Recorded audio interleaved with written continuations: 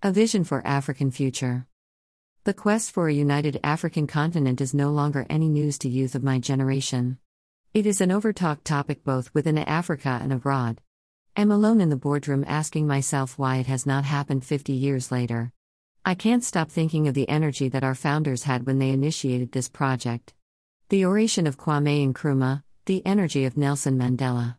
Do you all remember Haile Selassie of Ethiopia? What about Julius Combarage Nyerere, Jomo Kenyatta, and the rest of African heroes? They pushed for our freedom. They pushed for our independence. They ensured our liberation. They never placed their self-interest ahead. They dreamed of a continent that could surpass their lifetime. They imagined an Africa where their grandchildren could be free, just the way we are free now. They never for a second pictured a continent where we will be divided along geographical or tribal lines.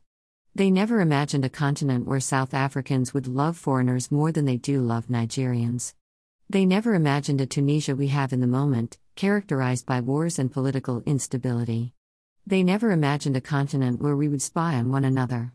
A continent where two countries conspire to loot resources of another country. A continent where politicians have zero empathy for their citizens. The disunity I see is what keeps me up at night. I ask myself where we went wrong. Where we lost it all together. Then it dawned on me that we are breeding a generation of weak men. Men scared and afraid of death. Men who would rather please foreigners than face them on battle. We must learn that our forefathers had to take a stand and stay their ground for us to gain independence. They were not scared of the white skin. They never felt belittled. They, just as we, understood that we are all equal in the eyes of God. We are all created equally. It may not feel like it right now because our minds have been polluted by the movies and videos we see to a point we don't even know the reality anymore. Our reality has become foreign reality. Our fears have become foreign fears. Our hopes have become foreign hopes. It is scary. We can't live like this anymore. We must go back to our roots. We must restore hope and dignity in our people. We must believe once more that we as a people are just as worthy and capable and good as the rest of people in this noble planet. Africa, we can't just watch the world move forward. We can't settle for what we have right now. What we have is not good enough, it is not the best for an esteemed people and a chosen generation as we. We can do better. Our age mates are the driving forces of banks and firms driving the world economy. Our brains are the wheels behind the greatest innovations currently oppressing Africa as a continent. We have been tamed and enslaved with a help mentality that African leaders don't have any hope of building something for themselves or even dreaming a continent-wide kind of legacy. Look at the minds leading in world's best universities, they are all Africans. Look at the brains behind revolutionizing policy proposals, they are all Africans. I don't want to talk about what we can be when united. I don't want to talk about our minerals that has made our continent a hub of foreign-funded militia and terror groups. I don't want to talk about the coups and the successful assassinations in the name of liberation. I don't want to talk of election meddling by foreign powers. I don't want to talk of the huge chain of loans and debts hanging around our necks. I don't want to talk of tyrants and dictators pretending to represent the will of their citizens.